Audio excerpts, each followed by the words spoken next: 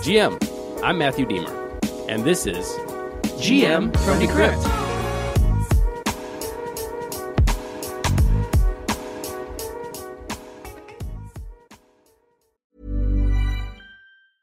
I'm Sandra, and I'm just the professional your small business was looking for. But you didn't hire me because you didn't use LinkedIn Jobs. LinkedIn has professionals you can't find anywhere else, including those who aren't actively looking for a new job, but might be open to the perfect role, like me. In a given month, over 70% of LinkedIn users don't visit other leading job sites. So if you're not looking on LinkedIn, you'll miss out on great candidates like Sandra. Start hiring professionals like a professional. Post your free job on linkedin.com/people today. Good morning, everybody. Welcome to the show. Today is Thursday, February 9th, 2023, and I want to say thank you to my buddy Jeff, who heard my call, who's going to provide us with some clarification on why a prosecutor wants to delay a civil case in order to do the criminal case for SBF first. I think that's how it went. Anyway, this is what Jeff says. First, the disclaimer. Like a typical lawyer. Thanks for getting the fine print in there, Jeff. I wonder if I'm going to get a bill. Anyway, he says, hey, I'm a lawyer. I do not practice any criminal law, and I've never been a U.S. attorney either. That said, discovery, what you can find through written requests and depositions, etc., is very limited in the criminal context. To oversimplify it, in a criminal case, you rarely get the chance to take someone's deposition, and the prosecutor has an obligation to turn over any materials that would be helpful for the defense. In a civil case, however, discovery is much more wide-ranging. You can send written questions for information, ask for documents, and take depositions. And all that is done with the rule that as long as it is reasonably calculated to lead to the discovery of admissible evidence, you can get it. While that standard varies by jurisdiction, the general idea is that in a civil case, you can ask for a lot of things that are not necessarily admissible to a trial, so it's very broad. However, SBF, perhaps, the criminal folks are worried because that there's a lot more that they can get in a civil case. They want to put that on ice so that they can limit their disclosures as to what is required in a criminal case. FYI, this does come up in our personal injury practice, although we are usually trying to delay the civil case because of the problems the criminal case would present to us. If we have a client who was injured by a drunk driver who is criminally charged, we would want to wait until that criminal proceeding is over before engaging with a wide-ranging discovery. Why? Because the defense would object to every request on the ground that it would violate the defendant's Fifth Amendment right to avoid self-incrimination. So if you took their deposition in a civil case, all you would get is an objection to every single question. I hope that helps, and keep up the great work, Jeff. So basically what it looks like is that in a civil case you can get all kinds of information, and if a criminal case is proceeding at the same time, they'll just object to it all because of the different rules of what you can get and how you can get the information. And so you'll have a lawyer just in there, object, and nothing would move forward. If that's the case in an SBF case, then okay, makes sense. But my real question is this fair to the defendant? Is this fair for the rights of the defendant? That's my other question. We'll get to the bottom of that too. Now, let's get to the bottom of those crypto prices.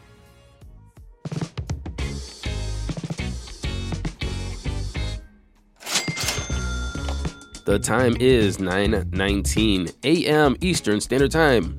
We have Bitcoin sitting at $22,762, down 1.4% in 24, while Ethereum is at $1,640, down 1.8% in 24. Tether's number 3, Binance is at 321, down 3%, and USDC is number 5, rounding off the top 10. We have XRP, BUSD, Cardano, Doge, and Matic. Matic is up 2%. Doge is down 3.4%. The total market cap is sitting at $1.07 trillion, which is down 1.5% in 24. We have a BTC dominance of 41.2 and an ETH dominance of 18.9. And really quick, some Bitcoin and Bitcoin exchange news. There's a Bitcoin address that has not transacted in over a decade, since October 1st of 2012.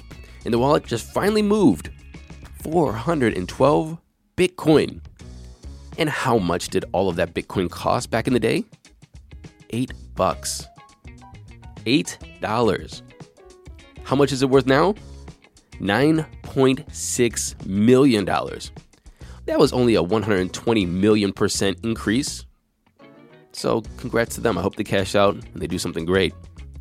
Also, we have Bitcoin Exchange. I'm going to call it the Bitcoin service. Local Bitcoins is set to close this month in response to the ongoing very cold crypto winter.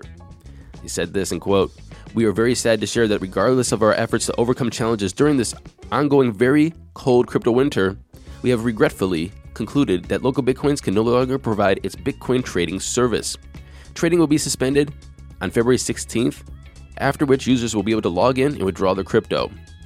If you don't know, Local Bitcoins is one of the longest running Bitcoin exchanges/services and is based in Helsinki. Local Bitcoins offers a peer-to-peer and escrow service for users looking to buy, sell Bitcoin via traditional bank transfers and cash deals across multiple currencies on a global scale. It started 10 years ago, and it's averaged around $5 to $7 million in weekly volume trading over the past 4 months. It got up to like $100 million at one point, but right now it's around $5 to $7 million. Now you're probably wondering, well, isn't that enough to sustain? Isn't that enough money? Well, if you're a normal exchange and you're taking maker and taker fees of 0.15%, well, then you would be making around $10,500 per week, which for one person or a very small team, that's enough money, right? Well, that's not how it works with Local Bitcoins. Their transactions and their trades are free. People sign up. Basically, it's a matchmaking system. You just go on there and you say, hey, you got some Bitcoins. The other person says, hey, got some Bitcoins, and they facilitate the transaction. And this is all free. They do take 1% of a trade if you run an ad. I don't know what the ad is. I don't know if it's like a commercial ad or an ad for selling your Bitcoins, but that's where they make their money, it looks like. So if that's the case, then it looks like they probably don't have that much income. I would assume that Jeremias Kingas, the founder of the service, is doing quite fine. Probably bought Bitcoins for that $8 back in 2012, and he's just killing it. But does he really want to go out of pocket to keep this open? I don't know. I would be very surprised, however, if some old school Bitcoiner who has some nostalgia doesn't scoop it up, keep it alive just for nostalgia's sake. We'll see what happens. Moving into our headlines, really quick, I want you to groove on this.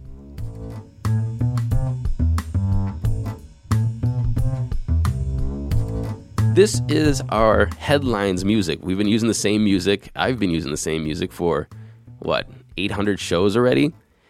And here's the story of that music, and I don't know why I'm telling you this story. Actually, I wanted to tell you on Monday, but I kept on forgetting, so it's Thursday, and I'm finally telling you this story. So we were talking about me and the former editor-in-chief, now current CEO of Decrypt. We're talking about making this show, I think back in, May of 2020? And so we were talking about it. What was the show going to be like? I'm like, we need a daily crypto news. There's nothing like this in the space. This is what I usually listen to. And he came back with a GarageBand produced using some GarageBand samples of this music. This is exactly what he put in there. There's no changes. This is the first thing he sent me. He said, hey, how about this music? It's been there ever since. So if you hear this in the background, this is from Josh Quittner, the CEO of Decrypt, with using his GarageBand skills back before we even started the show, and it's been there ever since. Now actually into our headlines. Crypto ATM provider CoinCloud has filed for Chapter 11 bankruptcy. CoinCloud was one of the first movers in the crypto ATM space, and it's launched around 2014 by its current CEO, Chris McClary. It operates primarily in the United States and Brazil. The company was the second largest ATM provider, with around 12.6% of the total market. That was behind Bitcoin Depot, ahead of CoinFlip.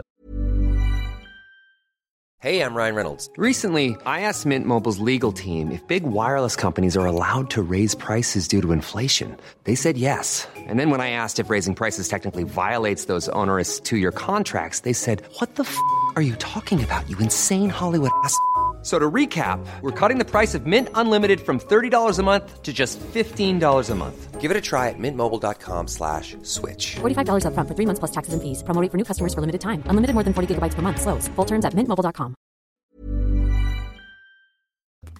As per the filing with the Nevada bankruptcy court, the company has liabilities between $100 million and $500 million. Who is the biggest creditor of the company? Well, here we hear Genesis again, the defunct crypto broker. It owes $100 million in uncollateralized loan to Genesis. And if you have been listening to this show since at least March 12th of 2021, which there's probably a couple of people here that have been daily listening to us for the past going on 2 years since then at least, we did an episode on how to own your own Bitcoin ATM. So you can go back in the day and check that out. Don't know how much of that is still relevant. Don't even know if the company still exists, but we did an episode. By the way, when we're talking about bankruptcy, when we're talking about companies closing down, Disney is laying off 7,000 workers. Zoom is laying off 1,300 workers, and the CEO is taking a 98% pay cut, which then the stocks rise. And here's another thing I want to throw out there. The truth about the 5,000 jobs created. I don't know the amount of truth in this, but this is another way to look at the jobs creation. Everybody's saying that there's so many jobs, but we look at the news and we hear layoff and layoff and layoff and layoff.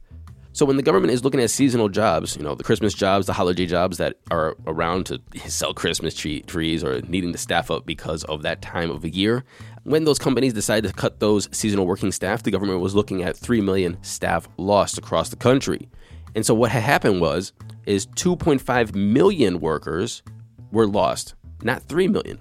So the government says, oh, well, we didn't lose 3 million. We just lost 2.5 million. So therefore, we created 500,000 jobs. I am not too sure about the validity of that statement or the validity of that rationale, but I've read a couple articles that says that's how they're measuring it, which if that's the case, that's some BS. Can anybody validate that? Let me know. Matthew Aaron at Decrypt.co.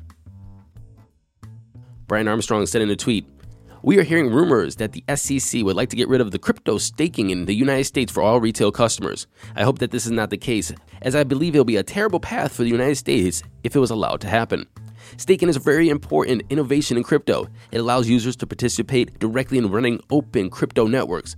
Staking brings very positive improvements to the space, including scalability, increased security, and reduced carbon footprints. Staking is not a security. We need to make sure that new technologies are encouraged to grow in the United States and is not stifled by lack of clear rules.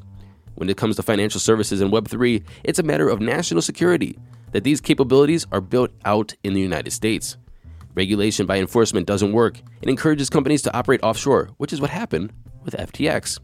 Hopefully, we can work together to push clear rules for the industry and come up with sensible solutions that protect customers while preserving innovation and national security interests of the United States." Charles Hoskinson replied, "Ethereum staking is problematic. Temporarily giving up your assets to someone else to have them get a return looks a lot like regulated products. Slashing in bonds, not so good. Non-custodial liquid staking, on the other hand, is like mining pools we've used for 13 years. LP Capital 13%er tweeted this, "My brother in Christ, staking makes crypto a security. No one likes the rules, but they are the rules. Your useless ballot here does nothing, and your casino is going to zero. What do you think? Does staking make a crypto a security?" Well, to determine this, we have to look at the Howey test. So what is the Howey test? Howey test is used by the SEC to determine whether a transaction constitutes an investment contract and therefore a security. What does this test evaluate? 4 factors. An investment in money, number 1. 2, it's in a common enterprise. 3, with the expectations of profit. And 4, from the efforts of others. And so let's take a look at Ethereum. 1, is it an investment of money? Common enterprise? Yep. With the expectation of profits? No, because you could be using it for a utility. Until you stake it, then you are looking at profits from the efforts of others. Who's running the validators, and is the network being built on and worked on? And are they trying to create a better product? Therefore, more people will use it. Therefore, expecting more money to come into the system. Therefore, more profits. I don't know if profit is the motivator. That's the thing. But when you are looking at staking to get a percentage, then what do you think? Matthew Aaron at Decrypt.co. I want your opinion. All of our favorite stock buying app, Robinhood, said on Wednesday that it will try to buy back the shares from FTX and Sam Bankman-Fried. Remember, Sam Bankman-Fried is holding a hell of a lot of Robinhood at 7.6% stake in the company. The CEO of Robinhood got the green light from the company's board of directors to buy back roughly 55 million shares from FTX, Sam Bankman-Fried. And so because they made this decision, their stock price pumped around 5% after hours trading. So where are the shares right now? Can Vlad just go over to Sam's house, Sam's parents' house actually, knock on the door and say, "Sam, here's $450 million. Can I get those shares, please?" No, that's not how it's going to work.